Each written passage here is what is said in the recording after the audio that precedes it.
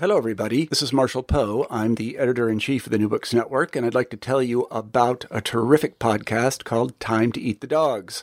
It's hosted by Michael Robinson, a historian, and it's about exploration. Now, if you're clever, and I know you are because you listen to the New Books Network, you can probably figure out why a podcast about exploration would be called Time to Eat the Dogs. Well, Michael has interviewed many scholars and historians and researchers, and he even interviewed an astronaut about their books about exploration. You can find Time to Eat the Dogs at timetoeatthedogs.com. What else? You can also find it on iTunes. As I say, we really love this podcast at the New Books Network, and we love it so much that we're going to republish some of Michael's excellent interviews. And if I would just stop talking, which I'm going to do presently, you'll be able to hear one of those interviews. So I'm going to stop talking.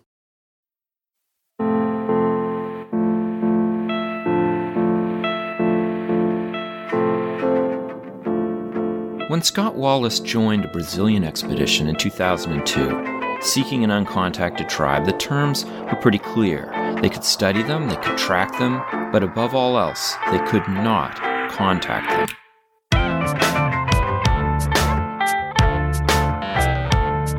It's Time to Eat the Dogs. I'm Michael Robinson. Today, Scott Wallace talks about this expedition into the Amazon to find the Arrow people.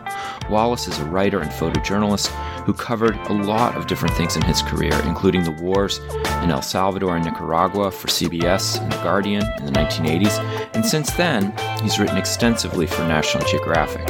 His book, The Unconquered, In Search of the Amazon's Last Uncontacted Tribes, tells this story of his expedition. Wallace's work about the Amazon has also recently appeared in the New York Times. Scott Wallace, thanks for coming in to talk to me today. My pleasure. So, in your book, you start the story in the summer of 2002, and you're living in New York after having spent months in the Amazon reporting on environmental devastation. It sounded to me like you were thinking like, wow, I haven't been back for a while. I haven't seen my sons. I'm living in this apartment. And then you get a call. I was wondering if you could take us back to that. Sure. So I had been in Brazil for a couple of months and was really eager to get back to the States after that. I found a sublet on the Upper West Side of Manhattan. I was getting involved I was involved with a woman. I'd gone through a divorce. I hadn't seen much of my kids, and I was really looking forward to just spending a chill summer in New York, going out to Long Island, going up to the Adirondacks with my boys. And then I got this call from National Geographic. And I had been in a conversation, an ongoing kind of back and forth with an editor there about doing a story for the magazine about illegal logging in Brazil. And had you been covering that?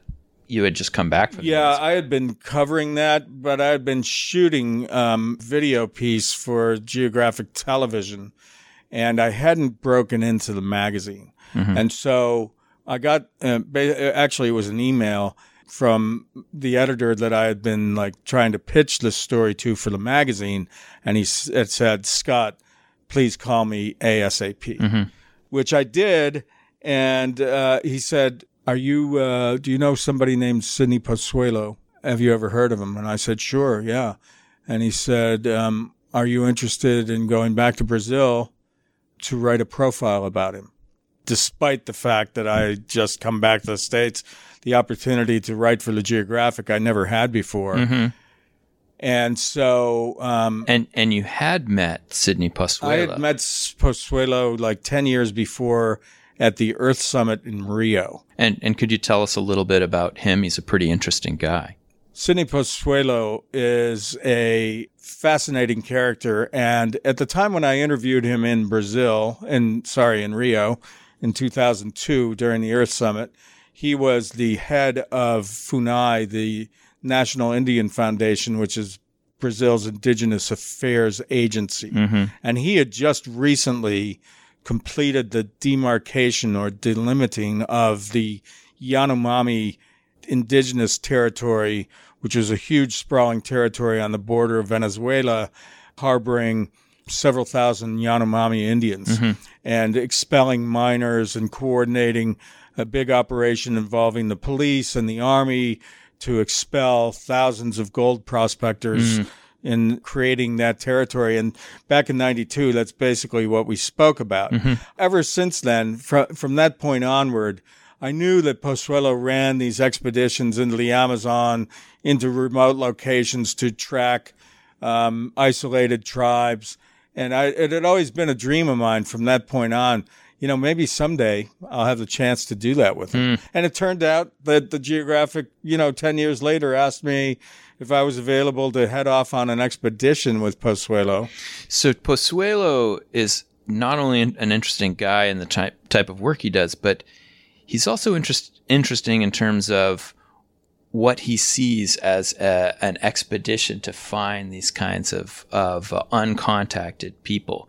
Could you talk about what his work was like and what his agenda was in going with you up the Amazon to find the Flechero? Am I saying that correctly? The Flecheros, the Arrow people, yeah.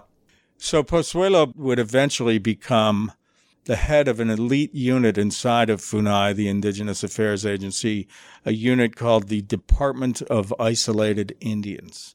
And that unit, which he founded also, is in charge of documenting the presence of, establishing the existence of the most isolated, unknown, in many cases uncontacted tribes in Brazil in order to protect their lands and to get legal protection for the land.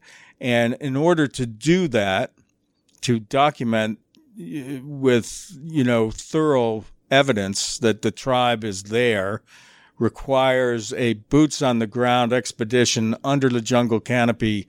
Aerial surveillance might reveal the locations of huts, which are seasonal anyway. Rarely does one of these tribes stay in the same place for very long.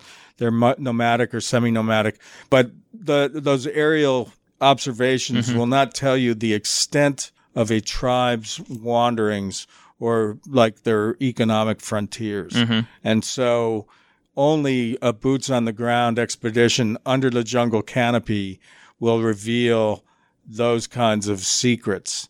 And that's crucial information because you need to protect the full extent of a tribe's land area. You don't want to cut it in half or protect only part of it because they'll continue using the other part, but then they're going to come into contact with potentially deadly ways with, gold prospectors or whomever. So let's talk a little bit about the uncontacted part of this. Yeah. Pozuelo is committed to these expeditions to establish reconnaissance about these uncontacted tribes, and yet extremely important that they not be contacted. Why? What's the issue? Yeah. So that's the paradox of these expeditions, because you go in, on the one hand, seeking out the tribe to confirm its presence on the one hand, while trying to avoid the group on the other. It makes kind of for a strange and can be a dangerous, quixotic sort of enterprise. The main reason for avoiding contact is because these groups, these tribes, and there's several dozen of them in the Amazon today, maybe as many as 100 still out there in the deepest recesses of the jungle. They do not have immunity to the germs that we carry. The pathogens that evolved on the Eurasian landmass over millennia, flu, measles, even the common cold can be a contagion with deadly consequences for these tribes. They are as vulnerable to those germs today as the first indigenous people encountered by Columbus more than 500 years ago. Yeah. And it seems to me that it's also, you said it's kind of quixotic this way, that you're on this expedition to find people, but actually not entirely to find them, to not make contact. And I thought, does that put you in a tricky position as a journalist working for National Geographic? I mean, ultimately his goals in terms of finding these people and figuring out where their area is slightly different than yours, which is to bring back a narrative of this people. Yeah, that's correct. So, there's a part of me probably going off on an expedition. So when the call came and I agreed to take this assignment for the Geographic, Pozuelo was just heading out on an open-ended expedition into one of the most unexplored redoubts of the Amazon, an area called the Javari Valley in far western Brazil, specifically to enter into an unexplored region on the southern flank of this huge sprawling territory where this group, the Flecheiros or Arrow people, were believed to exist and wander. And the Arrow people, in fact, so little was known, and even today, so little is known about this group that we only know them as the Flecheiros, the Arrow people. We don't know what they call themselves. There's never been peaceful contact with the outside world. The only dialogue that's really ever been, established with the outside world is one of flying bullets in one direction and flying arrows in the other. So what was it like? What is the Javari Valley like? There are other groups that are there as well. And ethnographers have been to the valley to describe and study various peoples, but they hadn't found the Flecheiros. So I wonder if you could talk a little bit about what happened to you there. What was it like? Yeah. So there are other uncontacted and isolated groups in the Javari. And in fact, the Flecheiros or Arrow people, they're called that because they are deft archers and they use arrows, and they've always been, they have a reputation for repelling intruders into their territory with arrows. And but on the other side of the river that we were going up, at the beginning of our expedition, we began on boats, a flotilla of boats heading upriver, a kind of a Lewis and Clark style expedition, 34 men, 20 indigenous people from 3 different tribes, another 10 like mixed-blooded frontiersmen. And we began on the river and eventually left the boats behind and began this overland trek into the land of the Arrow people. But as we were going up the river, the Itaquai River, which is a tributary of the Amazon, on the right side as we were heading upriver were another group of uncontacted indigenous people, the Kurubo, who use clubs and who are known as the head bashers because they have repelled intruders into their territory by smashing unsuspecting people's heads in with these clubs. The Arrow people, have arrows. So they're on the left side of the river as we're going upriver, and the Kurubo, the head bashers, are on the other side of the river. And we're staying in the middle. And some of the Kurubo you enlist to help you. No, not Kurubo. Not the Kurubo. We had, the Kurubo are still in a very early stage of acculturation. Some of the Kurubo, some are completely uncontacted still. There's a small group that's been contacted, but we didn't take them with us. We took the Machis, kind of in Brazilian Portuguese, the Machis, the Marubo, and Canamari. You mentioned this idea of acculturation and that they were at the early stages of it. It brought to my mind when I was reading your book those scenes in the original Star Trek where they're on some foreign planet with people who are at a not as technologically advanced, and Kirk will say to Spock, well, the prime directive says we, cannot interfere with this society. And then subsequently, the rest of the episode is them interfering with this society. But it raised some kind of interesting questions in my mind as I was reading it, because there's an attempt, as you said earlier, to protect these people from forces that might kill them. Yes. Like disease, and violence. And the predatory violence of gold miners and loggers and other people. At the same time, we don't want to be paternalistic about people either. And if people want to, join Western culture or trade and things like that, like I guess the question I'm asking is, how do you mediate between those two things, trying to protect people on one hand, and at the same time give people the freedom to be their own agents in deciding, contact with the outside world. So there are some groups today. In the last couple of years, we've seen in Peru, especially, some groups of Mashco Piro, young men essentially, but some women too with them, who have been actually seeking contact. They've come out to the riverbanks. They've entered the villages of some settled indigenous people who, were contacted, decades ago, and they live in settlements now in the upper reaches of the Amazon. So there have been some efforts, some attempts, or some overtures from some of these groups, whether it's desperation, whether their territory is shrinking because of illegal logging principally, but also gold prospecting. If their land is being encroached upon, their animals are being hunted, or their animals are fleeing the sounds of machinery, road building, there's oil exploration in certain parts of the Amazon. Or, what in the case of the Mashco Piro, it's not so much oil, but illegal logging has been a real problem in their territory, and drug trafficking. And so are they coming out because their territory is shrinking, or are they finally losing their fear of the outside world and their curiosity is gaining the upper hand? It's still kind of unclear what's going on there. But in many instances, it's also clear that the tribes just regard us, and I think rightly, as dangerous. They seem to know that we have germs that are deadly.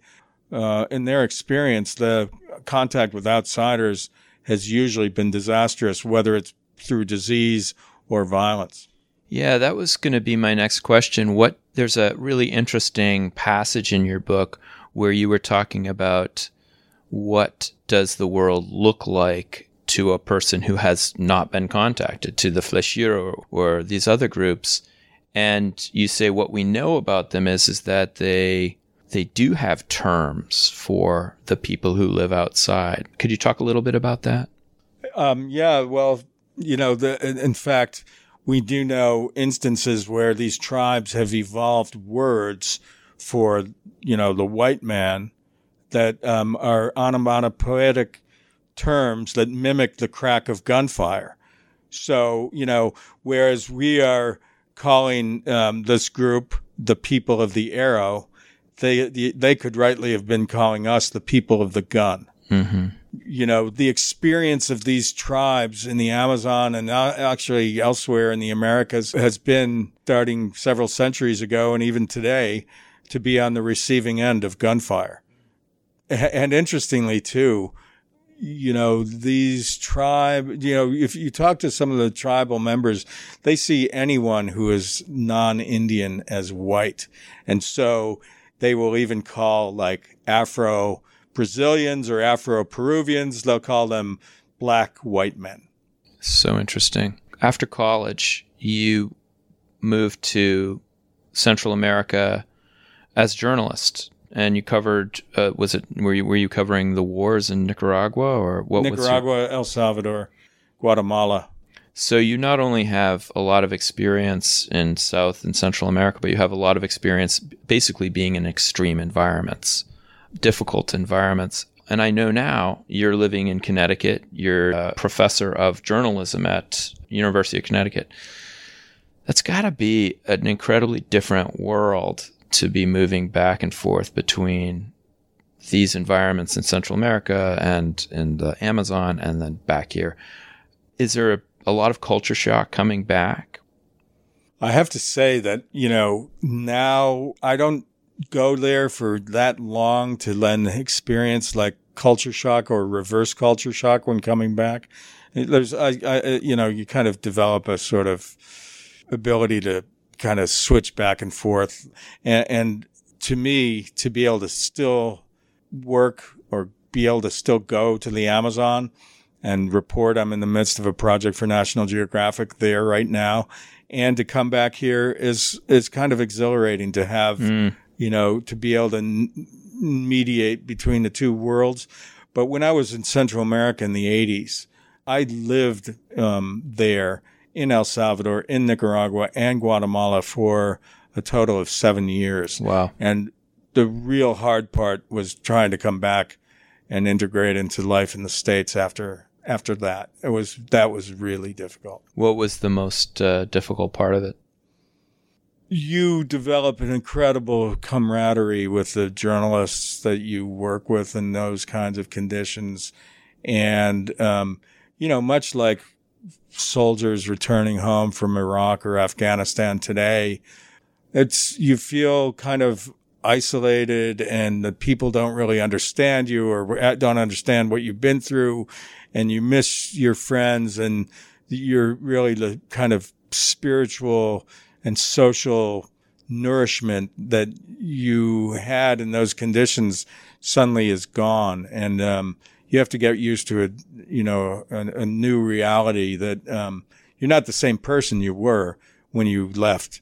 And so it's very difficult to come back and readjust after that. So in the time that after you left Central America early in your career, you've been to an enormous number of places, a lot of them really, off the map, so to speak. The Pamir Mountains in Afghanistan, Yunnan province in China. As you go to these different places in the role as journalist, do you end up seeing more things that connect the places, or do you see more of the diversity of how these places are different from one another? That's an interesting question. I think it's both. You kind of build on your previous experience that, seeing the common threads that run through the societies in one place or another is a necessary way of kind of making sense of a new environment. But then you see the differences too. And the way you kind of operate, you learn how to operate in unfamiliar terrain. And that's a tremendous advantage when you're going anywhere. But it's really, Asia has become for me a new kind of frontier that I'm really interested in. And, but it's a very different, well, obviously it's a different place, but it's also different in the way I have to operate, because in Latin America and Spanish and Portuguese speaking countries, I can speak the language, and in Asia I don't. So I need to have somebody with me who can help me figure out what's going on. Can you talk about the work that you're doing in China, or is that still not published yet? Well, I mean, this past trip to China was really it was nice, but it was easy. I was lecturing in Shanghai and then went to the Li River Valley in Guangxi province on a travel assignment. I'm hoping to be able to pursue a story that involves my grandfather, my maternal grandfather, who claimed to have discovered a lost tribe in 1931. So this is Francis Baird, your grandfather? Yes. And his traveling companion, Jill Cosley Batt. Am I pronouncing that correctly? This is kind of an incredible story. I'm wondering if you could talk a little bit about who your grandfather was and what he did, and then I'm going to ask you about how you got involved with tracking it down. So my grandfather, Francis Kennedy Baird, set off in 1930, left my mother behind. She was only 5 at the time. With his traveling companion, I kind of surmised, at a certain age that she was probably like a paramour of some kind, Jill Cosley Batt. They went off to the Himalayas, and in 1931, several months after my mother last saw her father, they claimed to have discovered a lost tribe in the border regions of China and India. And I didn't know much about him growing up. As a matter of fact, he disappeared from my mother's life. She only saw him once again, like 10 years later, very briefly. He was never talked about when I was growing up. Curiously, my mother kept a portrait of him on the bedroom wall, on the bedroom where she and my father slept. There was a portrait of him, kind of shaggy-haired beard, sort of studied look of, hipness. It was really a remarkable photo. What was his career? Why was he even in India? Well, good question what his career was, because on documents that I have since turned up in the last several years since my mother died. My mother died in 2003, before the internet really hit full stride and before things were digitized and put online. She never knew what had happened to him, where he died, when he died, or even if he had died. She never knew. And on shipping manifests and border crossing documents and things like that I've been able to locate, some with the help of other people. He gave different descriptions of what he did for a living. He called himself an explorer, an author, at one point an insurance salesman, various things. And how did he actually make a living is a little bit of a mystery. Wow, that's so interesting. And there's a picture in one of your articles, I think it's for Smithsonian, where he's with his companion, and looks like he's got the pith helmet and the khakis, and I mean, he really looks like, he's doing the explorer business. Yes. I'm just wondering, it's a very interesting time period, too, the early 1930s. It's kind of right after the golden age of polar exploration and African exploration. Are there any writings that he's left behind? I have a smattering of letters and then some newspaper articles about him.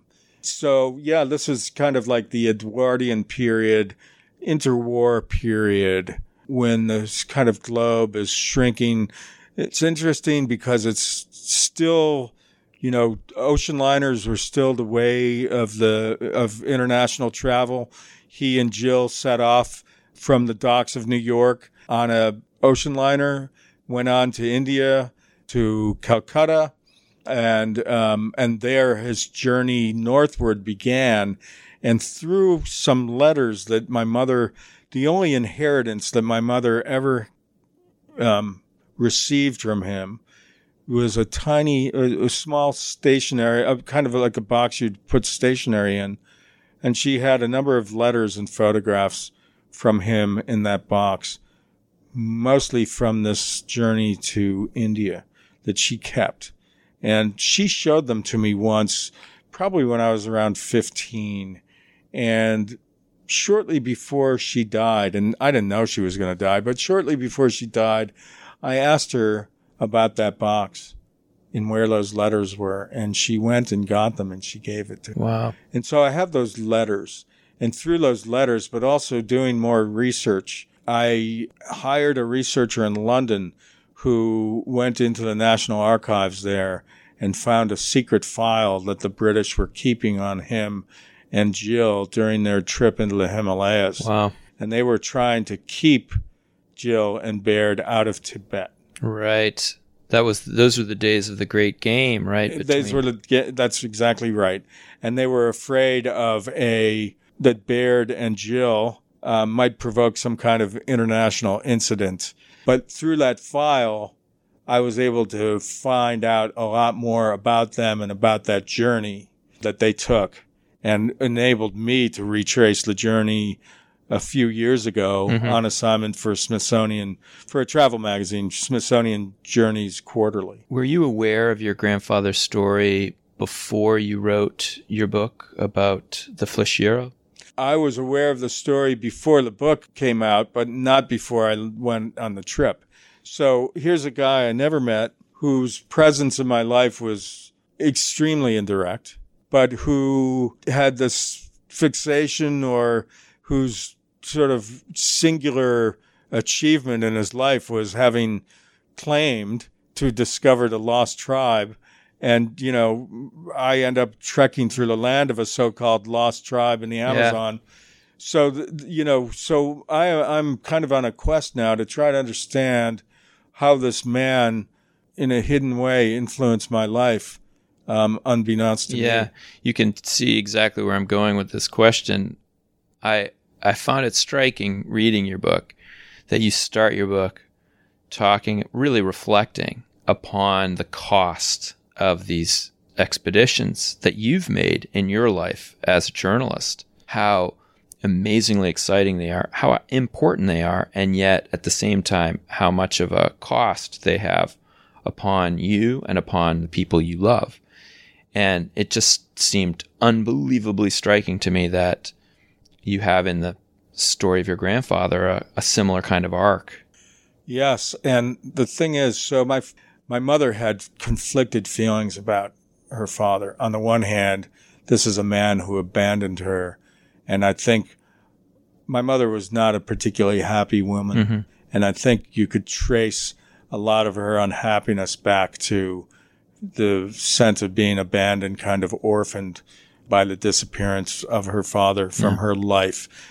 But as I was growing up, I sort of began to venture away from home. I went to Appalachia when I was a freshman in college for the first time, then spent the summer there going deeper and deeper into, the Appalachian backwoods and meeting farmers and coal miners. And then I took a year off from college and went to South America, went to learn Spanish in Mexico, and then headed overland into and ended up out in the Amazon in Peru. And then became later, a journalist covering war and revolution in Central America. And my mother would say to me, and she'd say it with this kind of touch of admiration about her father, you have your grandfather's genes. You're doing what he did or what he wanted to do. So there was, she always said that. And this kind of so there was obviously this real ambivalence that she had about him. On the one hand, he had disappeared from her life. On the other, there would have been probably nothing more than she would have liked than to see him again. Wow. Scott Wallace, thank you so much for coming in to talk to me. Thank you. That's it for today. Our music was composed by Zabrat. Please rate and review the show if you get the chance. It really does help listeners find the show. And if you want to get in touch, by all means, email me at timetoeatthedogs, that's one word, lowercase, @gmail.com. See you next week.